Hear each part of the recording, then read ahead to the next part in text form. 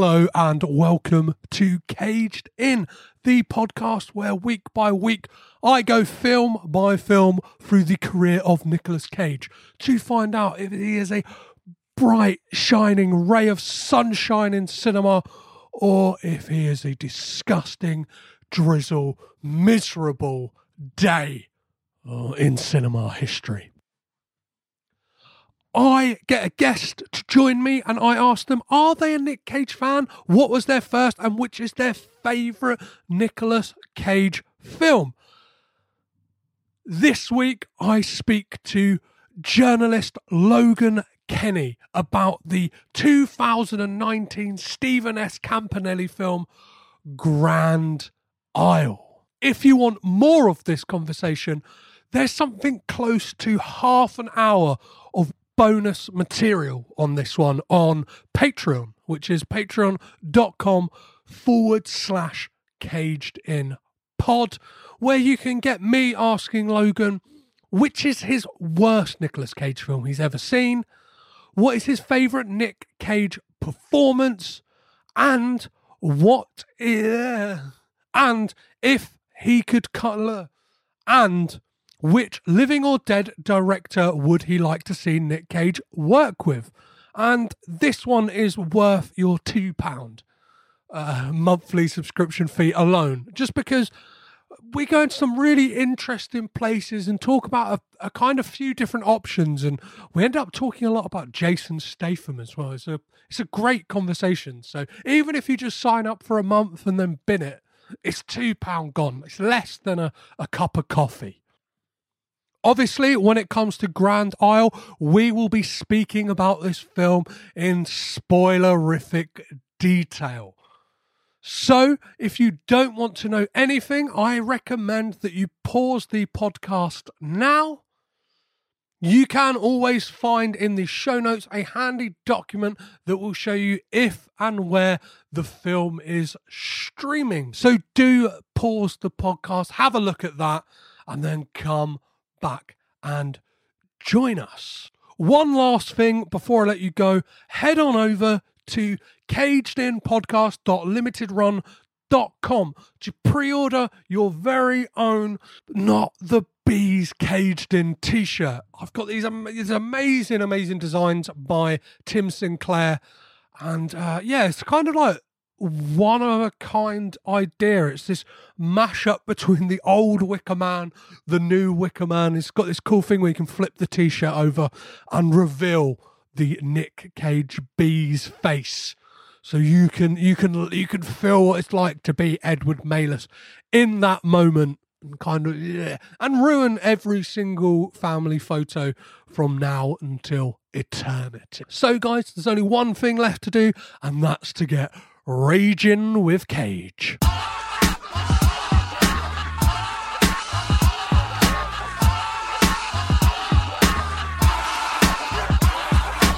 It's time to batten down the hatches, board up the windows and shoot a rifle from your roof to get prepared, because there's a storm coming. Nicolas Cage stars alongside Kelsey Grammer, Katie Strickland and Luke Benward in Stephen Campanelli's 2019 thriller Grand Isle. To join me as we shelter from the storm and find out, is this a film of gale force excellence or a disappointing light drizzle, is film journalist and podcaster Logan Kenny. How are you, Logan? I'm doing okay. It's very interesting to be considered a film journalist. Thank you for calling me one. Well, you've been published, right? So yeah, I mean, it counts. I count as one. It's still just weird, though. I don't really think of myself as one. But it's not. It's nice to be considered a journalist. I will try and give a journalistic opinion on the upcoming motion picture. So yeah, I'm excited to be here. Love the Cage. I know the exact feeling you have. Like when I last year got London Film Festival press accreditation, and I get kind of journalistic perks, and even as a podcaster, I've recorded over 100 episodes, and it's still I feel like I don't know what I'm doing. Like, I don't know what I'm doing. How am I? Like, people go, oh, your podcast's really good. And it's like, yeah. I feel like I've stumbled my way into success in any major of the industry. Like, oh, I just knew people, and oh, I just got lucky, and blah, blah, blah, blah. And it's just I kind of downplay my own accomplishments, I guess. But I'm doing okay, and I have enough of a platform to be invited on this podcast, so I'll consider it a win. Perfect, man. Well, before we get into talking about Grand Isle, I always like to start these off by asking, are you a Nicolas Cage fan? Absolutely. Without a doubt. He's one of my favorite actors of all time. I love this man. What is it about him that kind of like... He just cares. You feel it. He gives a shit. There is so much energy in him. He reminds me... this is maybe their acting styles are not similar, but in terms of commitment to any role they're given, he reminds me of Ethan Hawke, who'll perform Oscar stuff with the same amount of enthusiasm and energy as just complete trash. And Cage gets his life brought out by trash. He lives in it. He is made for it, and I respect him so much for caring enough to put everything of himself into every role he gets. It's a really interesting comparison to Ethan Hawke, and obviously they worked together in 2005 on Lord of War. But I always think like there's a project with those two at the center of it that needs to happen. Like they kind of like they've got like a similar-ish look. Like in Hollywood standards, they could play brothers at least. Do you know what I mean? Yeah, I feel like if tides had been different, Dog Eat Dog would have suited Ethan Hawke well. I think he could have fit in there. I would have liked to have seen Ethan Hawke. I think Ethan Hawke, Schrader, and Cage would be a great trio to work on something. So if Paul Schrader ever hears this episode, give me a call, Paul, and we'll work on a script. I have some ideas floating around, so it'll be great. Perfect. Paul Schrader is somebody who I would love to get on the podcast, and have actually made some advances to try and make that happen through happenstance. That's beautiful. I happen to know a producer who knows both Nicolas Cage and Paul Schrader, so like I'm hoping when the card counter, Paul Schrader's next film comes around, I can grab him for, even if it's 5-10 minutes on the press junket of that, and just get a little chat with him about his work with Cage, especially. Yeah, that would be amazing. I would be clapping and celebrating on your behalf for that. Well, that's an accomplishment. Amazing, man. I love Paul Schrader. He's a great filmmaker, a great writer, but he has the best Facebook account on the internet. And that's really important to me as a journalist. Amazing, yeah. He comes out with some weird and wonderful things on that Facebook account, right? For those of you at home who have never seen it, it's just kind of, it's almost like he's mistaken Facebook for like a text message. Like he'll kind of write stuff in his status updates. It's like, was he meant to send that to a friend as a text message? The things that he has said about Taylor Swift on Facebook are remarkable. I honestly respect him greatly for being that honest about his preferences. We cannot deride Paul for being open about his sexual identity, that he is a Swiftie, and we love to see it. Amazing. Oh, so, well, we could get lost in a Paul Schrader quagmire, but yes, we could. What is the first Nick Cage film you remember seeing, Logan? Oh man, that's a good question.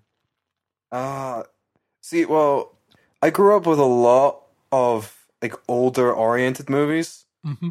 So the first one that I distinctly remember Cage in was Kick-Ass, which I insisted my parents to get me on DVD when I was too young, just like nagging them to let me see it, because I couldn't see it in theaters because I was too young. So I nagged my way to get the DVD, and I'd watch the DVD like 30 times.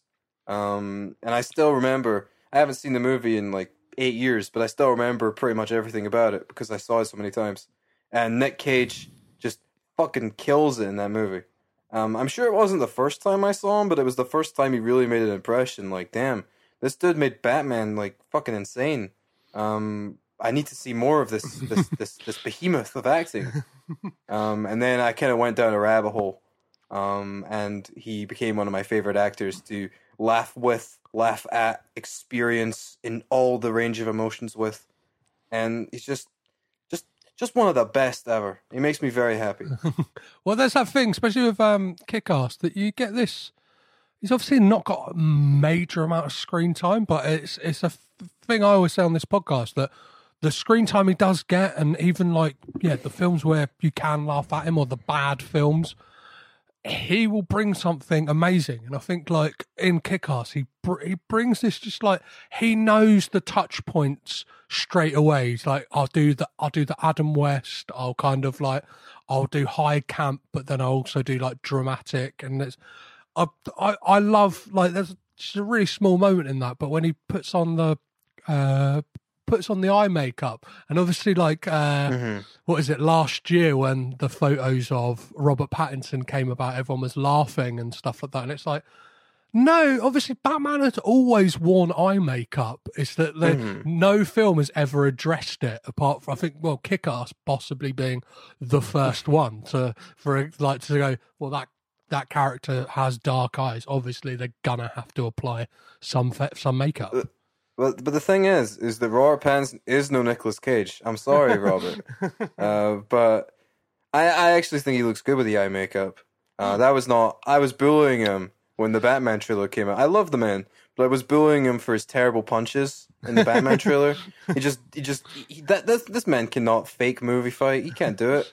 But the eye makeup, he rocks it. He looks good with it. But again, Nicolas Cage is just a different breed of man entirely. Mm-hmm. You can't compete with him. I mean, look at him. The first time you see his face, you remember it forever. Mm-hmm. Yeah, you will never forget that face. I will see it on the day I die. Yeah, he's omnipresent, right? He's like that kind of thing. Like, I find it hard to pinpoint the first film I ever saw him in, because it's like he's weirdly always been there. Like, yeah. It's just, I think, like, once you, I don't know, life is before, like, it's BC and AC. It's before Cage and after Cage. Like, that's all life is. Yeah, I agree. I mean, I can't really remember a time without Nicolas Cage. I can't really remember. It's like Star Wars. I can't really remember a life before Star Wars. Mm-hmm. It's the same thing. I think Nick Cage should be in Star Wars. I think that'd be a great fit.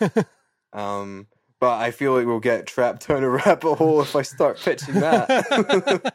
Well, obviously, Nick Cage being one of your favourite actors, it might be a tough one for you, but which is your favourite Nick Cage film? It's a tie between two, and I go back and forth. And it's Bringing Out the Dead and Peggy Sue Got Married.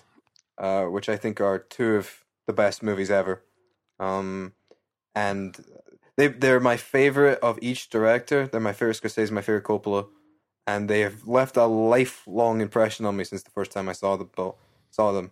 I think Peggy Sue is just one of the most beautiful movies ever made. Just everything about it is just luxurious and beautiful and kind-hearted and sincere. And it makes you feel better for being alive by the end. And Bringing Out the Dead is almost the exact opposite. It's bleak and uncompromising and difficult and challenging and filled with just heartbreak constantly. But then there are moments of like peace and catharsis, even if the next day isn't going to be easier. I think about the ending of Bringing Out the Dead is my favorite scene Cage has ever done, and it's my favorite scene Scorsese's ever filmed. When he's standing in the doorway and he's basically allowed to stop taking on board, I'm trying to find the best way to describe it. He's allowed to no longer suffer over something he can't control, and that kind of peace he gets, even if it's not all the way gone, is just it really resonates with me, and it's stuck with me for a long time. So those are the two that really are the high echelon of Cage for me. Perfect. Well, I always like I compile a list of people's favourites, and because of how passionately you spoke about it and how eloquently you described that ending of Bring Out the Dead, I'm going to pick that one. I'm going to do that for you as Logan. Peggy Sue Got Married again. A fantastic film. Obviously, one that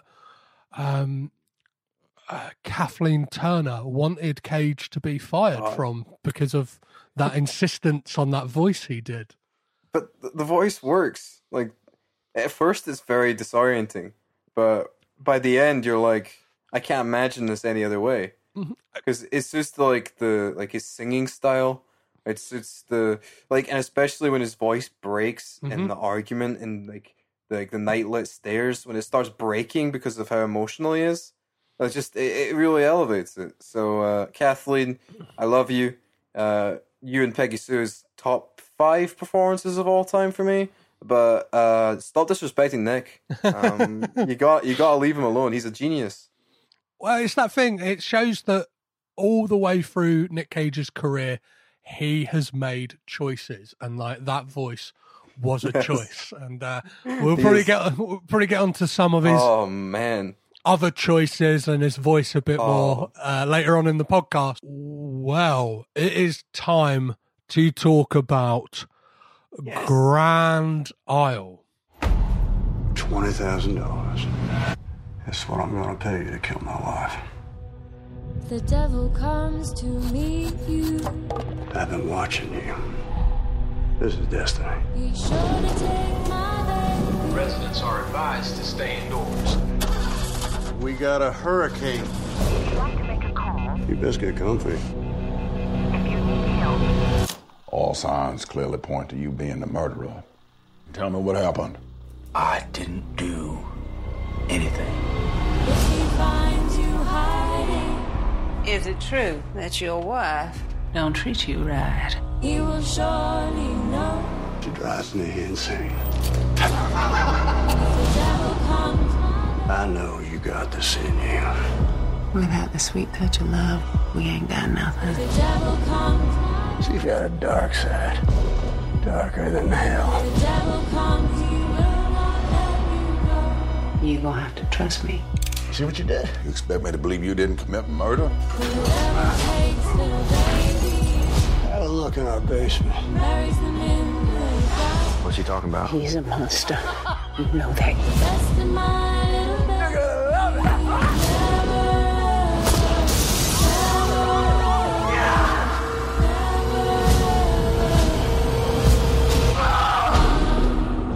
So, Logan, was this your first time watching Grand Isle?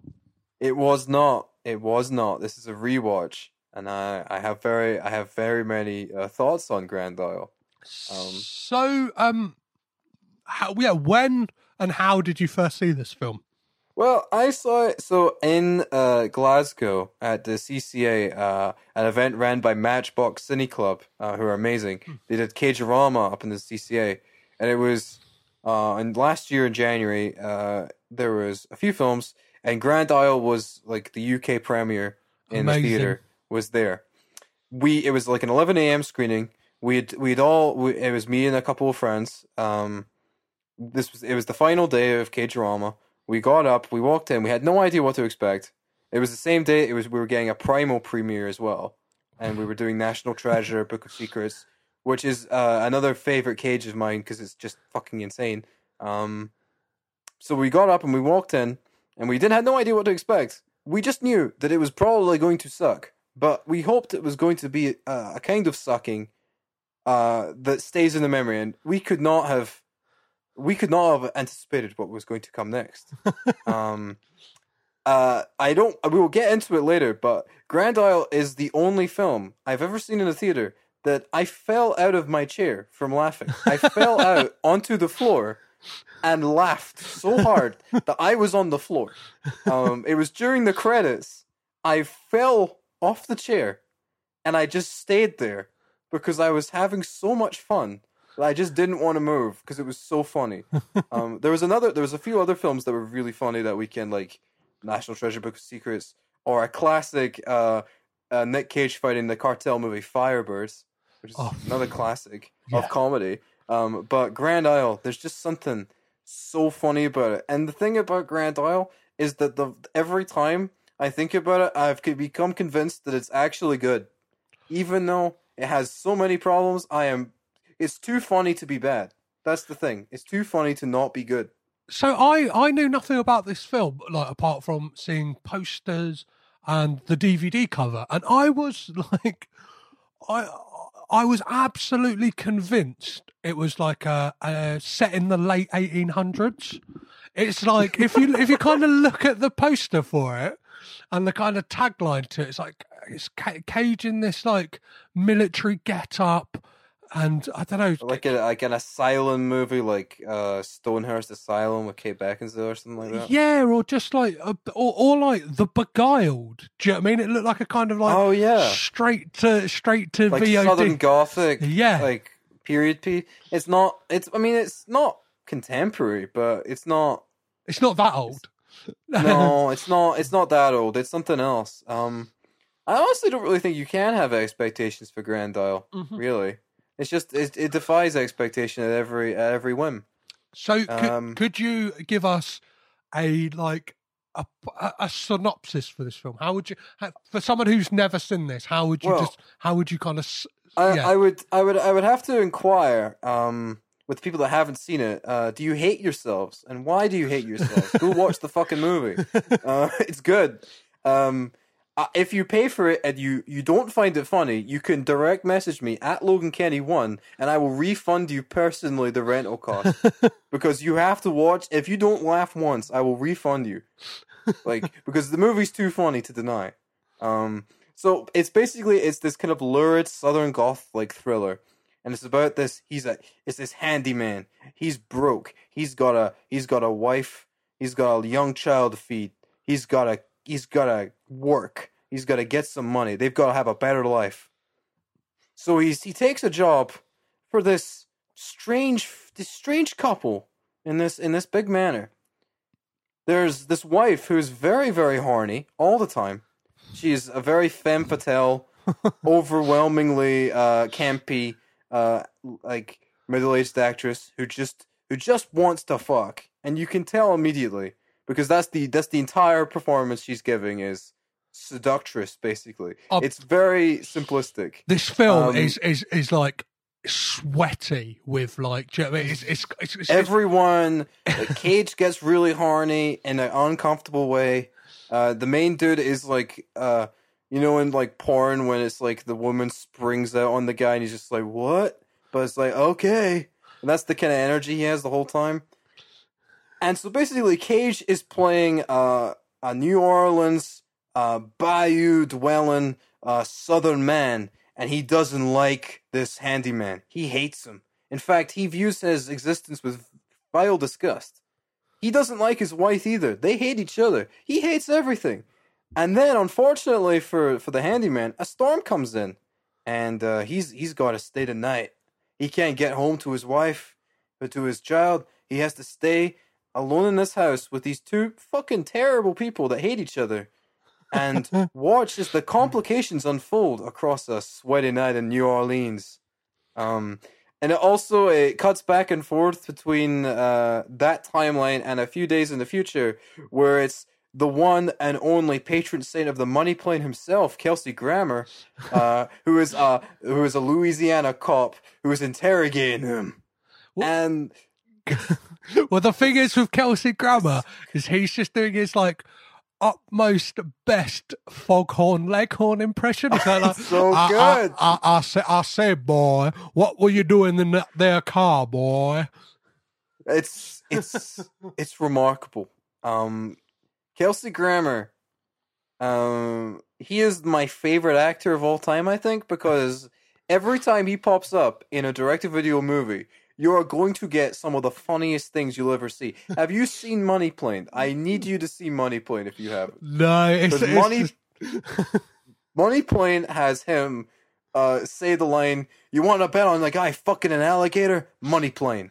And that's not even the funniest thing he does. He smokes cigars while listening to trap music. His name is Darius he's Darius Grouch the Third, the Rumble, and he's going to take down the money plane. It's just one of the best performances of the year.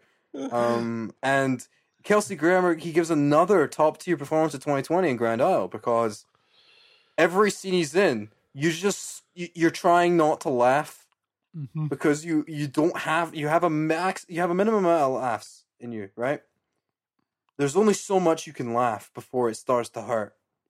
And by the time you're like an hour in and Kelsey Grammer's still doing the accent, it's went all the way around from being very funny to being confusing to being kind of irritating, all the way back around to being funny again. And that's the kind of movie that whenever you think you've reached the apex of your laughter, it does something else that confuses you and engrosses you and then makes you laugh again, because it's undeniable. And that's what I want from cinema. Well, it's that weird thing that this is one of 2 Nicolas Cage films that has a 0% rating on Rotten Tomatoes. Look, I gotta get Rotten Tomatoes certified, man. I need to do it, because this is disrespectful. It's better than fucking Sorcerer's Apprentice, I'll tell you that much. Well, it's that thing, like, there is... It kind of teeters between being like an erotic thriller at moments, but like an erotic thriller written by like a very sweaty, horny 15-year-old boy. Do you know what I mean? Like there is a there's a moment in this film where Fancy, her name is Katie Strickland's character, which is like, would you like me to tell you about my sexual fantasies? And he's like kind of the young guy Buddy, who looks like a young John Larroquette, just kind of like, he's like, well, okay, ma'am. But then like the story she tells is very like, I don't, like a 15-year-old boy's written it, being like, and then he comes into the room and kisses me, and it's like, come on. It looks the thing is, at points you can tell that the glorious screenwriter has decided that, I've seen a Coen Brothers film. What if we do that in the middle of this like one location erotic thriller? Mm-hmm. So there's like tension of like blackmail and murder and affairs and deceit and getting caught in a web of lies, and there's so much going on in such a small location. It's invigorating. Well, it's a movie with ideas. It has ideas. It has ambition.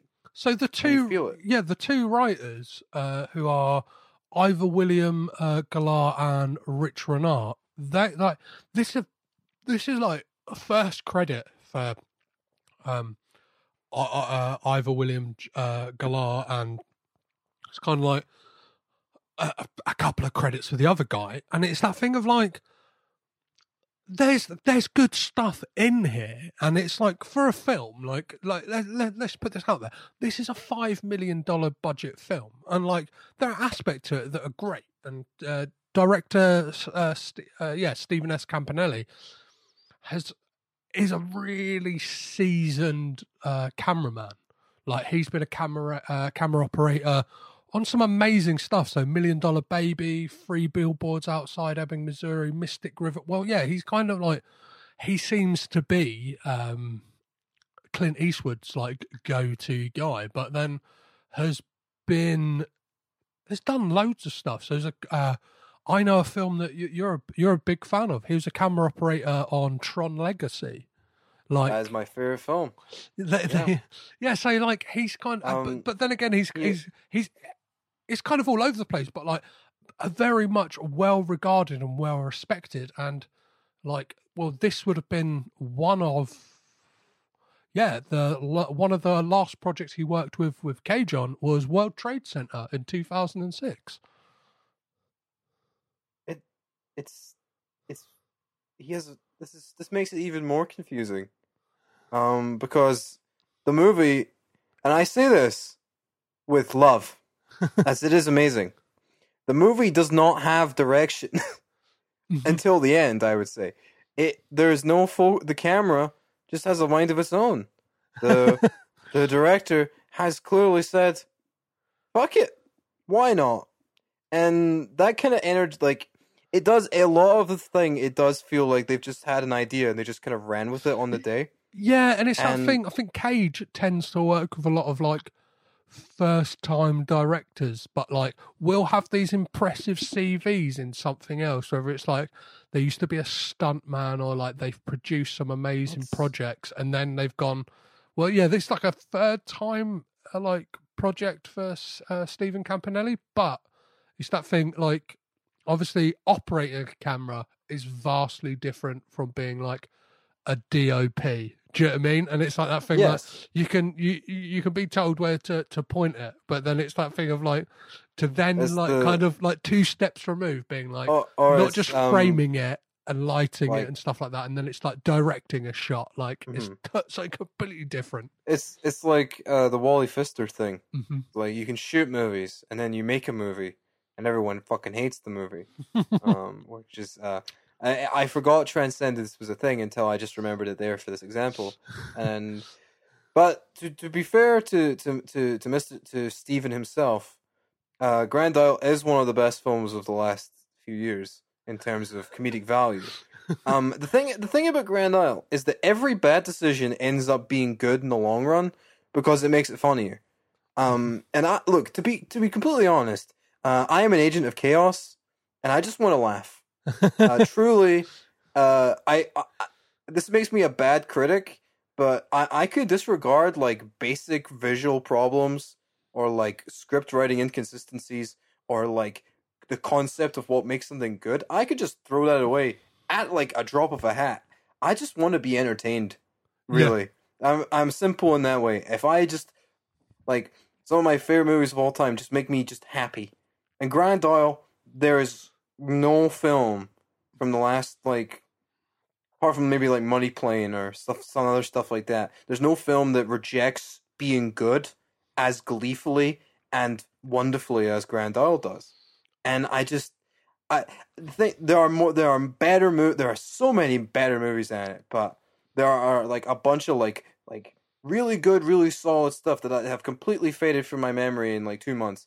I could, even before the rewatch, I could tell you like fucking entire scenes of Grand Isle off the top of my head because I had thought about it so much. So is there like in that first kind of like what I would say like 3/4 of the first 3/4 of the film, like what before we get to the denouement, that kind of reveal at the end, what scenes stick out for you in that kind of the earlier moments of the film?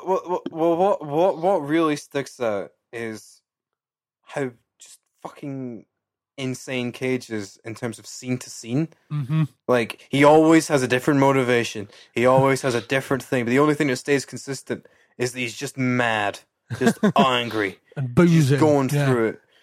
And just like the stuff about his character's background, even before the big stuff at the end, which we'll get to, because oh my god, it's just the way he says things. I can't believe it. The scene where they're all having dinner, when he tries to talk about the plan with the wife, and he's just doing this voice, and he just keeps looking around the room, and then whenever like is his name Buddy? I always forget Yeah. the main guy's name. Whenever Buddy sits and he just looks at him like this, like a gravel, like this ferocious roar, Well, like that- you've angered the beast. There's a moment on that dinner table scene that, like, it's a delivery of a line when he said, like, and it is brilliantly delivered by Cage. And he's like, "When was the last time you had your cock sucked?" And he's like it's like from two separate sentences, like that kind of like cock and suck. Like, It's like- the thing about Grand Isle is the thing that it starts out as. If you had no idea what the plot was, like we did, like I did the first time I saw it, there's absolutely no way to predict what the fuck goes on after. well, yeah, There's no build up to it. It just it just happens. They just throw in things that are ridiculous, Well, and it's not even that they throw in one thing; they throw in several. yeah. There's a lot of like, there's what Chekhov's basement. There's kind of like Chekhov's gun. They kind of throw in all them kind of things. They kind of like And dangle a couple of things at you, and then it's like, look, oh. they've got like the framing device of like something bad happens because he's being interrogated by Kelsey Grammer, but you assume that because of like the stuff like we were talking about, like killing his wife and like blackmailing and all that kind of stuff, that you think, oh, maybe it's because of that. Maybe they've been caught in an incident like that. No, that's not it. No, create things you could never have guessed involving people being kidnapped and drugged and used for reproductive purposes. All of that stuff. So yeah, so a scene I wanted to talk about is like there's a lot of just like people talk, like just having chats about stuff, and obviously like in the town of Grand Isle, the character of Walter, Nicolas Cage's character, has got this like reputation of being this like hard ass Vietnam veteran, and then we find out when he tells Buddy a story that he, like, by the sounds of it, literally was in Vietnam for like a week, and then like got shrapnel in his leg, and then had to come home, and it's like, so we get that, and he's like, you got a lot of secrets behind those eyes, boy.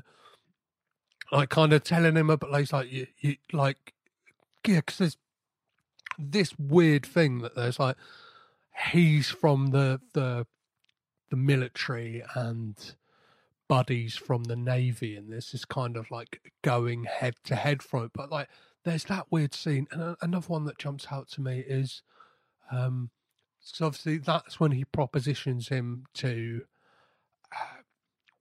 poison Fancy. But then, like, when he goes to confront her, he goes to, like, poison her in the bath. Mm-hmm. She's singing Billie Holiday's Strange Fruit. And then... This movie's so dumb. See, like, for those of you who don't know, like, Strange Fruit is, like, It's not compatible with the movie. Yeah, and it's like... It's like, was that written in to kind of like give this film a depth? Like, because obviously Fancy like talks about like the writing of that song. So, well, this used to be a very divisive song. It was actually banned, like because of its anti like lynching message and stuff like that. Just like, and it's like, and the ironic thing is, it was written by a white man, and it's like, what's this got to do with anything? Everything in the movie is like this. It's unbelievable. It's so good. It's so good. Look, all I'm saying is, if this movie's like entire construct was written like a postmodernist novel, everyone would be fucking all over it.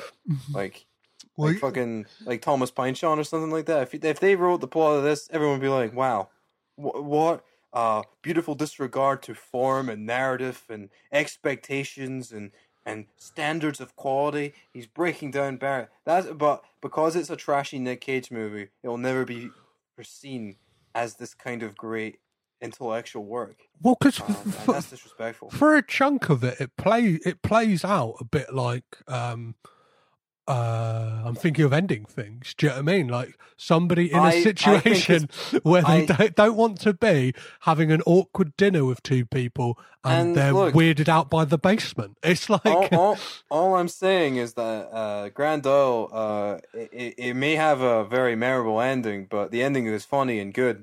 Unlike I'm thinking of ending things, but that's another conversation for another time. But the thing about Grand Isle that does really stick out to me is that, you know, you have like the construct of like it's setting up like erotic thriller, like a lurid drama, like mystery, and it plays almost like a parody of them and a subversion of them, then it just disregards them by the end completely.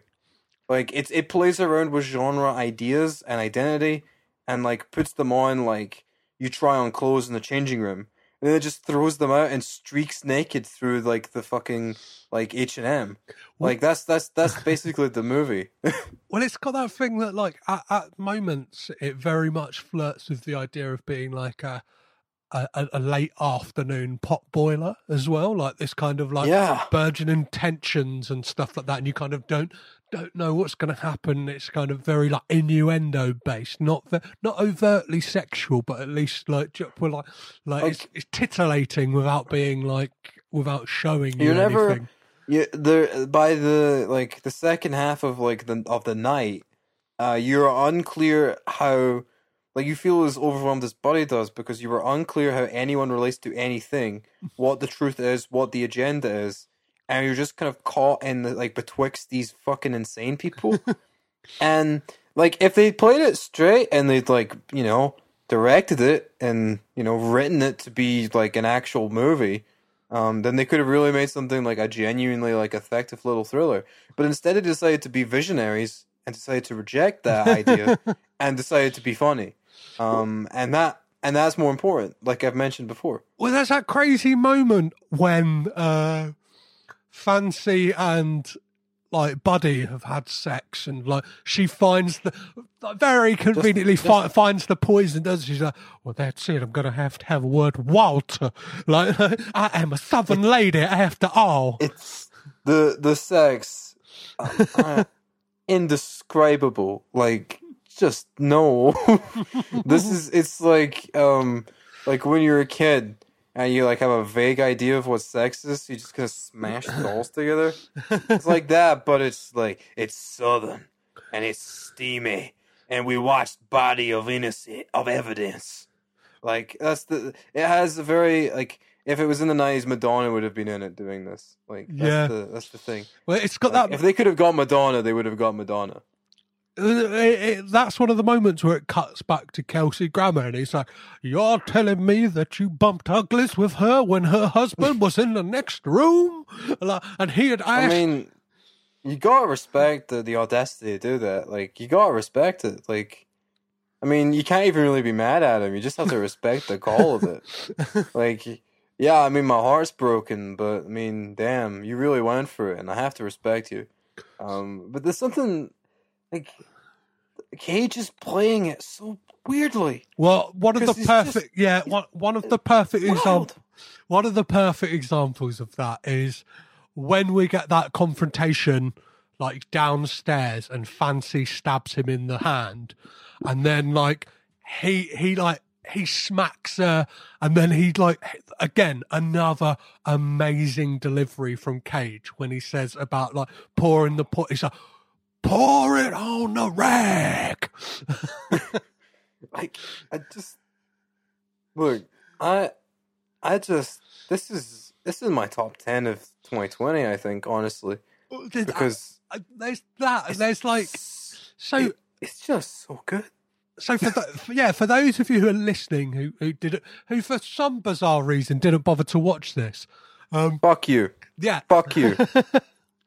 So Buddy and Walter end up fighting, and but Buddy like strong arms him and ties him to the banister.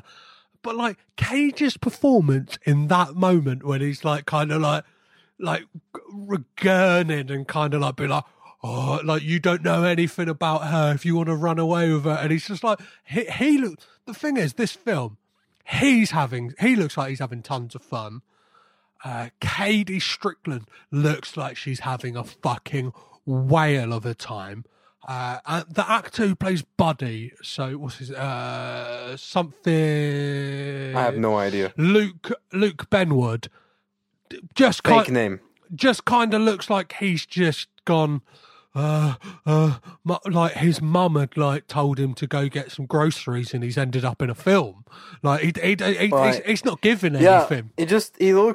He looks baffled, and that kind of adds to it. Honestly, it's one of those things where I think like a bad performance like actually adds to it, because it'd be weird if he was good.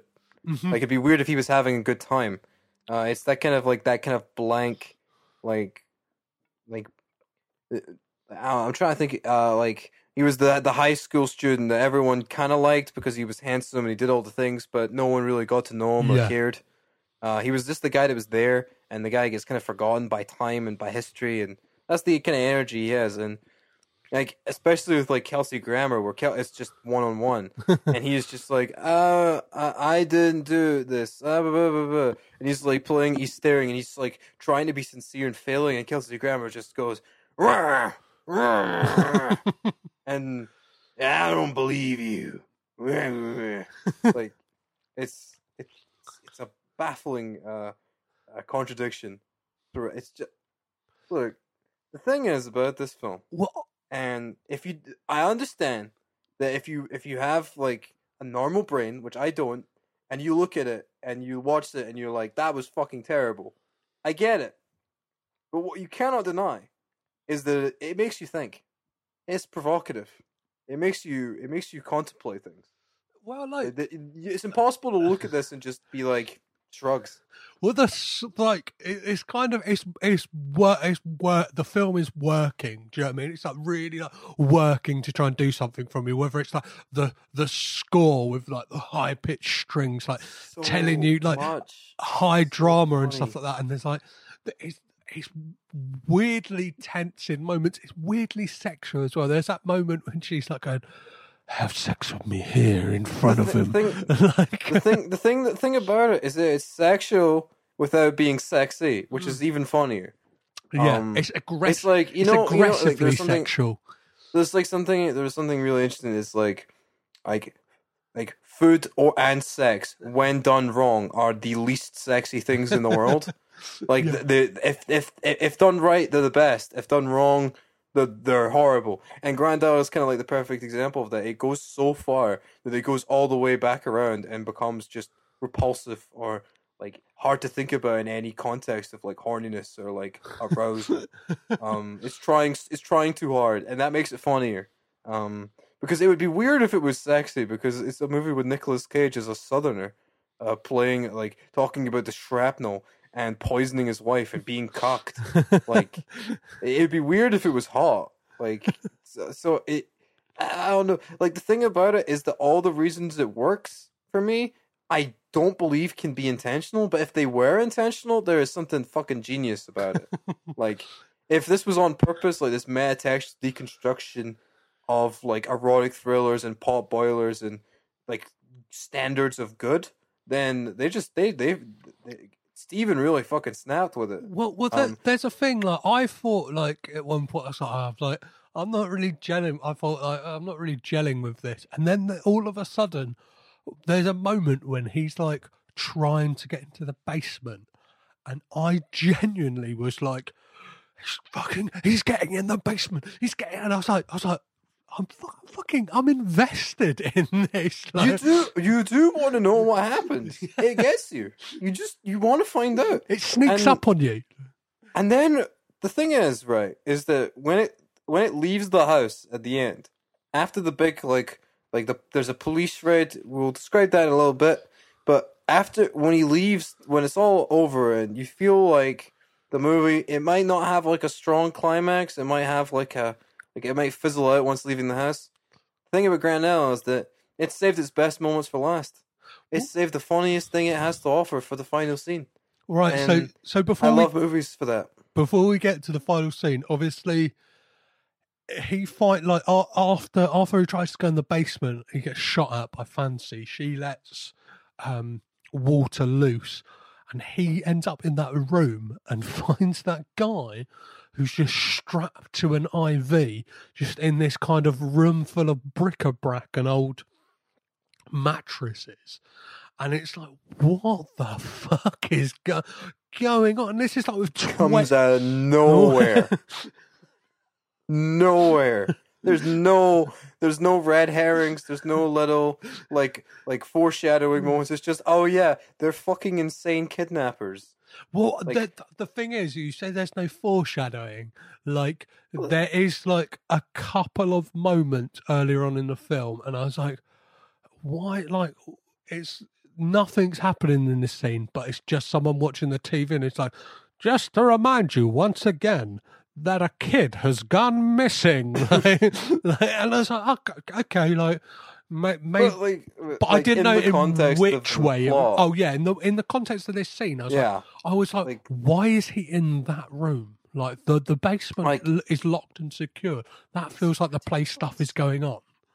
It's like if it does some don't breathe kind of shit, but it's better because it's instead of being like provocative in a very boring way, which I'm being very mean to movies people mostly like. I apologize, but instead of being kind of like provocative in a way that isn't really interesting or like lasting, it's provocative in the complete opposite way, and that it fails to actually shock or titillate beyond what, why. Yeah. Why'd they do that? And I think that honestly, that interests me a little bit more because there is just something we're trying to figure out what the mindset of this decision was that I still haven't wrapped my head around it 12 months later. Like, Well, so why? Why the script? This didn't need it. It didn't need to be there. The script had enough tension. Like, Well, yeah, we're talking about like, well, let's get out of the house and talk about the fact that this film, then this is where it kind of all loops back round and kind of brings us full circle to him telling the story of what happened and him now. So obviously he has a scuffle with Walter, gets knocked out, wakes up in a car with the kid who was on the IV shot in the head in the like footwell of the passenger side of the car. And then you realise he was framed for murder. And this is something I don't understand. It's like obviously it's supposed to be like a rinky-dink town, and Kelsey Grammer's character's going like, well, you're not going to get your phone call, boy. We don't do phone calls in this rinky-dink town here, boy. This ain't the big city. And then, like, he just invites his wife in to kind of like, oh, I'm sure she's got some questions about, like, what you've been up to. I'm like, yeah. really? It's like, I don't know. Like, would they be doing this? Like, The thing is, they don't care about the rules. No one's coming to check on your rules or your rights. We do what I want because I'm the sheriff in these parts, brother. Like, that's it's trying to get like a severe like emotional drama with him and his wife and their relationship and their financial status, but it just doesn't. But the thing is, whenever it gets close, it's just like, nah, we want to fuck around now. well, you can't build that up within like a scene. Like, all we get is like maybe like, I don't know, 5-line exchange at the beginning where he's like, which if anything, the main thing I got from that exchange at the beginning is he's just really horny and she's not up for it, which kind of like he wants out. Like, he is not bothered that he doesn't get, like, there's obviously the despair about like being stuck with these people, but it's not. I don't think it's because he wants to get home to her. I think there's this kind of like lingering kind of resentment there, which is kind of interesting. Like the build up to the house is like it's almost normal, before everything goes off the deep end.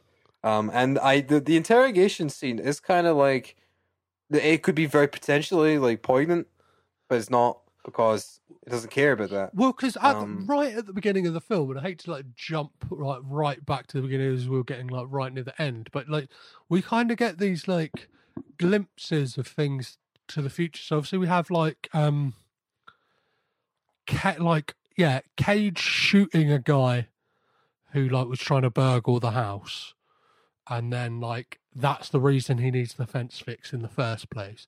And then right at the beginning of the film, we have just this scene of these two like Girl Scouts and Fancy talking to them, and then like kind of that's when it kind of jump cuts, and like I was like genuinely, I thought there could have been like a supernatural element to this film. They could have thrown it in. It wouldn't have felt out of place if they'd done it. No, it kind of felt like at some points felt like it was playing in the like at least the sandbox of like a American Horror Story. It kind of had like that vibe to it. Like I can see that. If at any moment they kind of turned round and it like the twist was that like Fancy and Walter were kind of like, I don't know, like they just these weird immortals who like have to kill people to live, and had kind of been alive since like the 1800s. I would have gone, yeah, that makes sense. That the thing is, is that somehow the direction it does go in the final scene is more beguiling and strange than any supernatural element could have ever been, because there's absolutely zero way you could ever predict what the final message of Grand Isle is.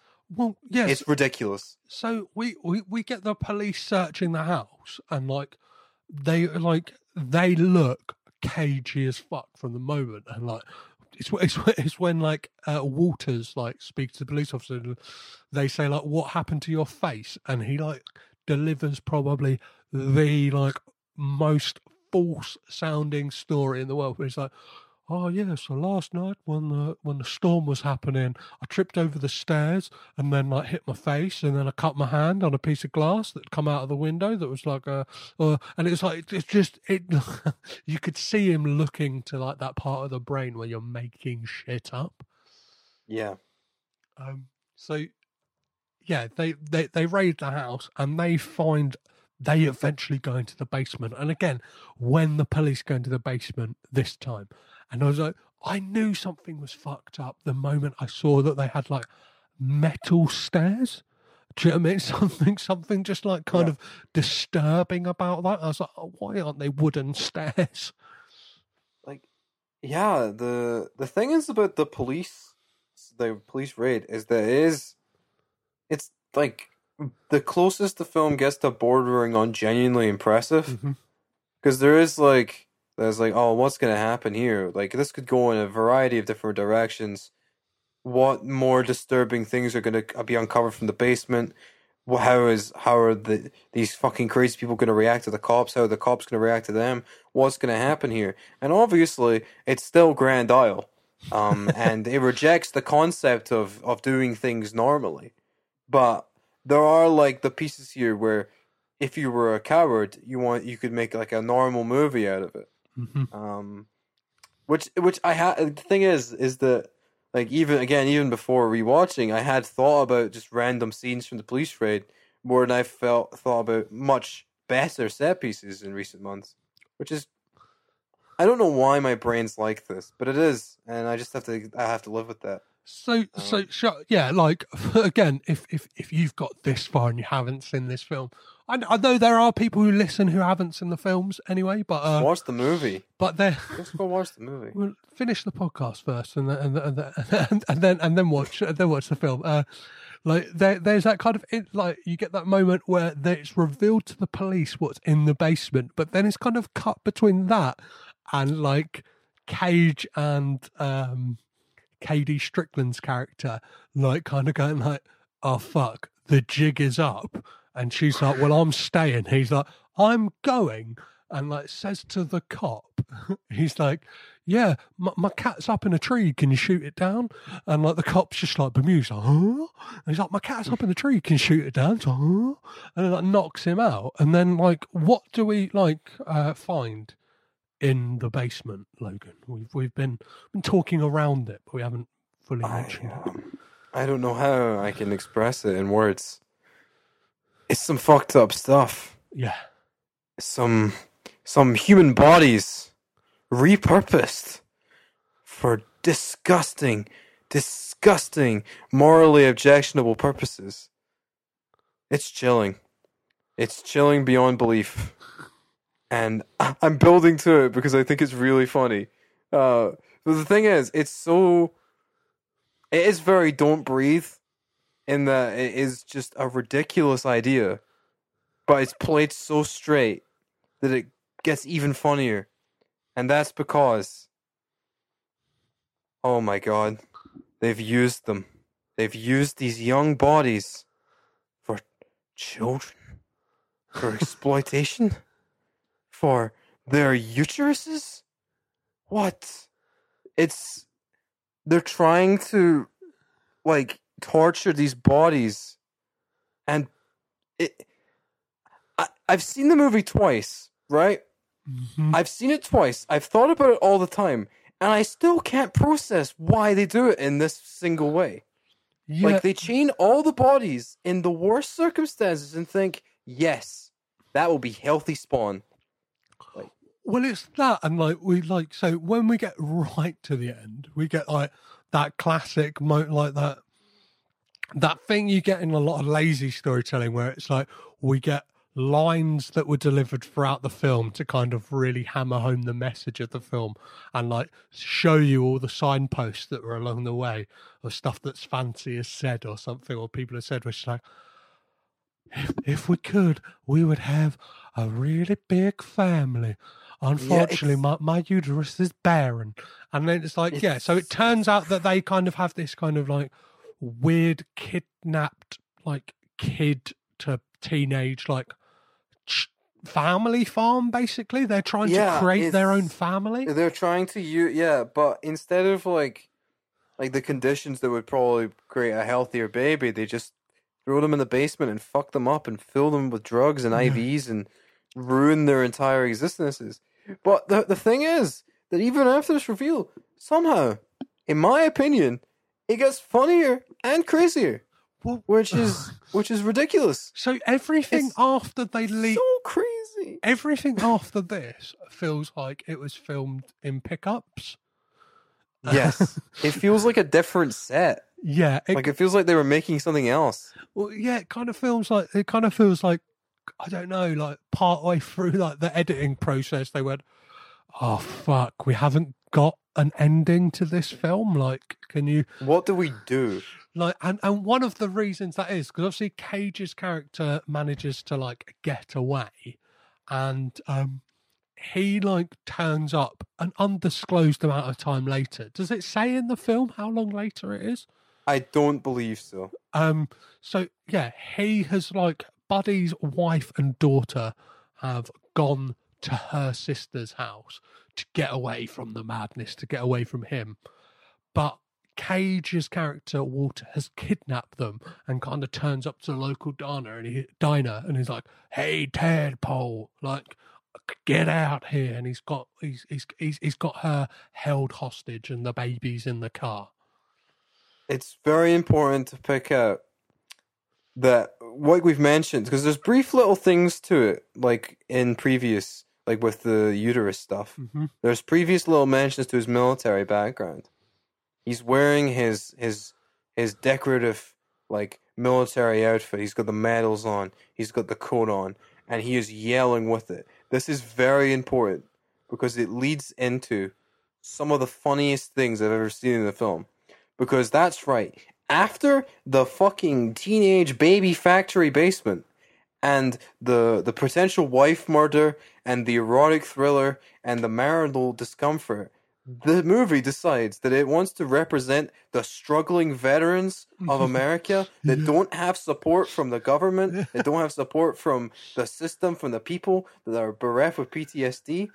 And so his final, like, he has like an interaction with Kelsey Grammer. He gets killed, and his interaction is like all about the ways that veterans have been mistreated in society following their return from the war.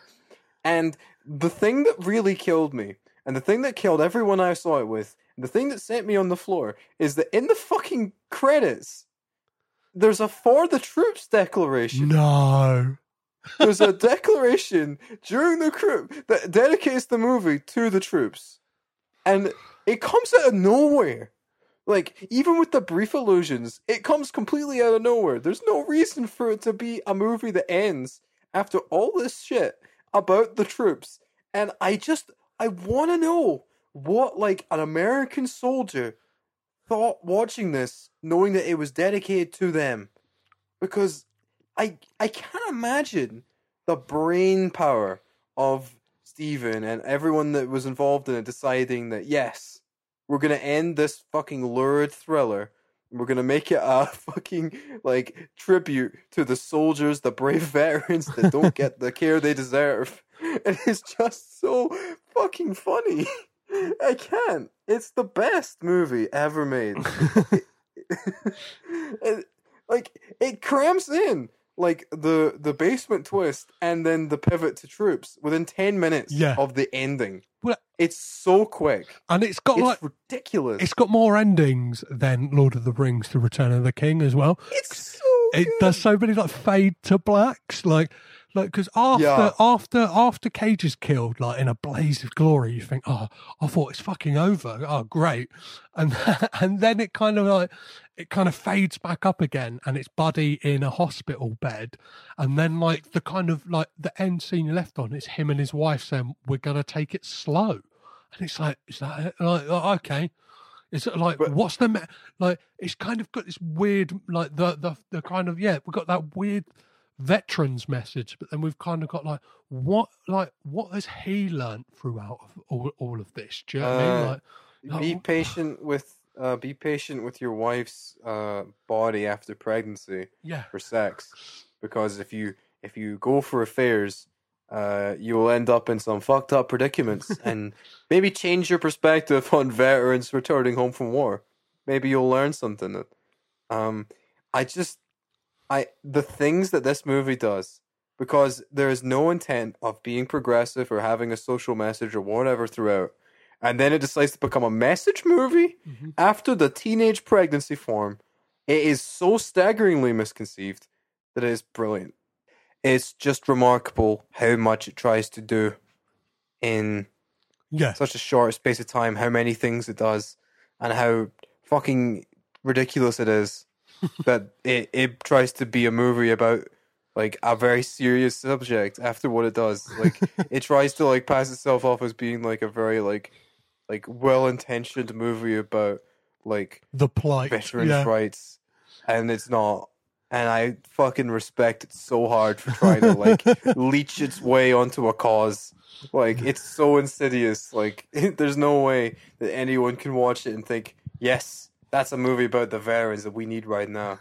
And God, it's so funny. So what's weird about that scene when Cage turns up in all his like military regalia and stuff like that is the fact that like he's had a shave. He's had a haircut, but to me, it's like, yeah, that could have been a character thing, but then it did feel like they'd like moved on to film something else, or had like cut the hair and they've gone. It has very we fucked up. It's like we need an ending. Like with an ending. Like the snowman. How they forgot to film like a quarter of it. Mm-hmm. It was like that with Grand L, but they were able to get him for like an hour of reshoots. Like, all right, just hop your ass over, Cage. We'll pay you 10 grand. You know, we'll do this. Get the shot done. We'll go. And he's just like, and then they're just like, what are we gonna do? And you're just like, Cage is just like, I'm imagining he just has a military outfit just for his own purposes. So I would like to believe that it was not originally going to be part of it, and he just turned up in it, and they were just like, all right, I guess we're making it about vets now, because that would be even better. But I want to read like the script so bad, because I want to know, like, what was all there. Yeah. If any of it was changed, if anything it was improvised or changed by director, I just want to know what the fuck happened. The script was originally called Fancy Buddy and Mr. Water, which makes it sound like a kind of like 60s sitcom. Yeah. It sounds that's a terrible fucking title. And they should feel ashamed for even putting it down on paper. But Grand Isle doesn't really mean anything either. No, it's just a place. It is a genuine. Yeah, it's literally just that. It's like, it doesn't say anything. It could be about anything. Well, it could be anywhere. Like, I don't know. I think that's what these kind of direct-to-video, like DVD films, try to like do, is have these ambiguous titles and these bombastic-looking covers where people who like are in a supermarket see them and go like, Nicolas. And 9 times out of 10, they will have Oscar winner Nicolas Cage on the cover as well. The Leaving Las Vegas has left a good cultural impact for people like us, and people that respect like £3 DVD purchases in like a Sainsbury's. Yeah. So before we wrap things up, as I always ask at the end of these, does Nicolas Cage have bad hair in this film? Yes, he fucking does. It's a terrible haircut. It's overgrown to the point, but it's not grown enough. So it's like almost mullety, but it's on his shoulder. It looks terrible. But I love it. Is it natural, do you think? No. I think wig. Yeah. Like, it has to be. Surely. Because if that's what his hair looks like at that length, I feel so bad for him. So, it's a weird thing. So, obviously, like, we're speaking now in, 2021. And it's that thing, like, in the space of when this was filmed. So, this would have possibly been filmed latest, mid 2019, right? Yeah, I would say so. Like, Yeah, 'cause I'd say like late 2018, early 2019 sounds right. Yeah, so, but like since then, and like obviously when you see him now, whether it's like the history of swear words and stuff like that, he has had some hair work done. Like his hairline has gone like forward. It is considerably crept forward. And like, I'm not saying it's a bad thing if you got the money and that's what you want to do. Like I'm a man who suffers from male pattern baldness. That's why I'm wearing a hat as we speak right now. But it's like a thing of like, he's looking good, but like you can really see it there. Like it's scraggly as well, that hair, and it's horrible and but it fits the character, right? It suits. It's just not a good haircut. I hope it's a wig for his sake. Perfect. But even if it isn't, he got the work done, so good for him. So, does he have a crazy voice in this? Obviously, earlier. Of course he does. Yeah. He's from the Bayou. And last, but not least, obviously, what a lot of people go to Nicolas Cage for, does he freak out? Yes. Yes, he does. What is the big moment, like, freak out for you in this? I would say either the cock line or him reacting to getting stabbed, or especially the ending when he gets shot. Leading up to that, I would say that's the peak Cage moment. He does not die convincingly. I'll say that. I would not believe he was dying. But it makes it even better. It's a special motion picture. Amazing. And like last question, I like to round this thing out. Would you recommend people watch Grand Isle? I think if you haven't already, that you are lesser for it, and you should do that and watch it. Amazing. I think everyone needs to see it at least once in their life, even if they don't understand it. I think it's just one of those things that should be essential. Fantastic. Because it teaches you about cinema. whether it's whether it's good or bad or whatever the fuck you think of it, I think everyone will learn something from it. Yeah, whether it's what to do or what not to do, you can decide that question for yourself. Or you'll just laugh like I did. Amazing. So where can people keep up to date with everything you're doing, whether it's what you're writing and podcast stuff, whether it's chasing Statham or anything like that? We are currently on hiatus, but we will be back at some point in the near future. But you can find me at Logan Kenny 1. You can find my work on publications like Cinematary or The Film Stage, or Little White Lies occasionally, which is pretty cool. You can find me on Letterboxd just under Logan Kenny if you want to see the frankly insane people that leave comments on my things. But yeah, you just follow me, shoot me a DM if you want to talk about something. I usually respond. So yeah, just check out my work and give me money. So yeah. Amazing. Well, Logan, thank you so much for coming and raging with Cage. No problem. Yes, glad to.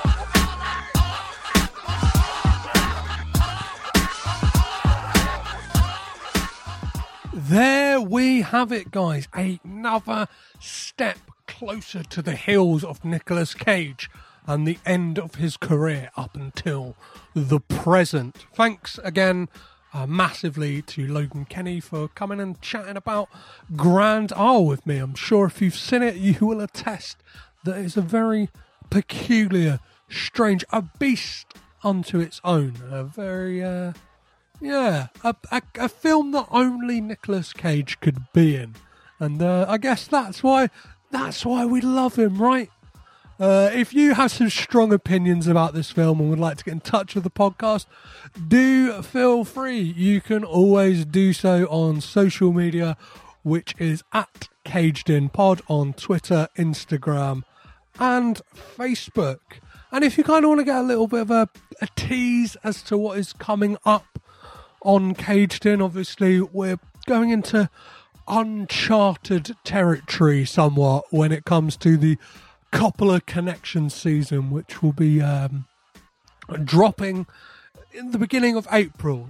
I've got a date in mind. I know the exact date it's going to drop, but I will keep listening. Keep your ears and eyes out, and there will be news of that coming very, very soon as to when that will be dropping in your podcatchers. Obviously, the podcast will be taking a somewhat mini hiatus. There'll be plenty of bonus stuff coming out in that kind of interim period. And even today, I thought there was only 2 episodes left of this podcast. No, there's not after this. There's 3, because Willy's Wonderland comes out on the 12th of February. So, I've already got a guest lined up for it. Hopefully, I have a couple of interviews around the film that will be dropping a day of release for that film. So, exciting times if it all pays off.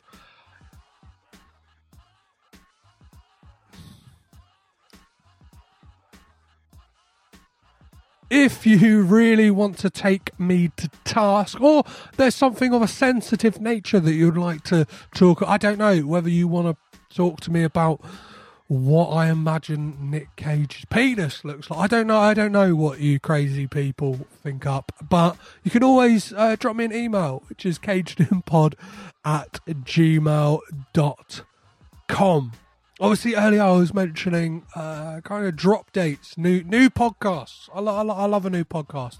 And a podcast I'm very, very excited for just yesterday, 2 days ago, so on Monday, the primer kind of teaser trailer for Is Paul Dano OK dropped, which is the kind of brainchild of Daryl Bear and Matt Brothers from the amazing Sudden Double Deep, and Matt is from also Spotlight podcast, where they will be charting the career of the one, the only Paul Dano, and asking the immortal question, is he okay? So if you're kind of a film detective like me, you kind of like not just like the films themselves, but the kind of ins and outs of things, stuff like that. That sounds like it's going to be a really, really fun journey. So, check that out now, because I know those guys are dropping on the 1st of March. So, really getting on the ground floor on this one. Those guys are lovely, and I'm sure it won't disappoint in the slightest. As for next week on this podcast, I am joined by actor, comedian, writer, director, musician, podcaster, radio host. He's a multi-hyphenate. He's a man of many, many talents. And that's the fantastic Nick Helm, where we'll be talking about Richard Stanley's 2020 sci-fi horror H.P. Lovecraft melding mess. Colour Out of Space, which is a film that could only have Nicolas Cage in, and could possibly only ever be directed by the enigmatic and kind of interesting Richard Stanley. So do check out that one. This one was recorded ages and ages and ages ago, and it's one of the most fun conversations I've ever. Me and Nick just kind of clicked really well, and there's a couple of people who've had a sneak peek of this one and have said it's a real standout episode, just because the kind of way the conversation bounces back and forth is really good, and it's a long one, so there'll be less of this chit chatting at the beginning and after. I'll try and keep it as compact as possible. And on the podcast itself, Nick makes a joke and a kind of threat to me, and he says, like, I dare you not to edit this, motherfucker. So I'm gonna leave in as much of the conversation as like, if I edit it, would be ever so slightly. It will be sound issues, if anything. So that is next week on the podcast. as well as this Friday, you'll get a little bonus Caged In Conversations episode with Kevin Frolix, a man who kind of went mad from lockdown 2020, lockdown 1, isolation, quarantine in the US, and decided to write a musical based on Vampire's Kiss. So again, it's a really, really fun conversation. So do be sure to check that out on Friday. As always, guys, I have been Petros Patsilivus. I have been Caged In. You have been amazing. Bye-bye.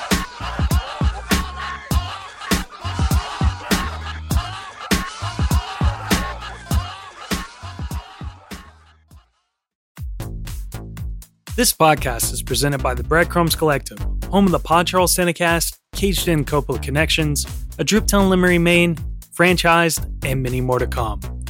Our shows are all presented ad-free and made possible by listeners like you. Please support our shows by subscribing, leaving ratings and reviews, and becoming patrons at patreon.com. If you'd like to learn more about Breadcrumbs, head over to breadcrumbscollective.com. Breadcrumbs. It's more than a podcast network. It's family.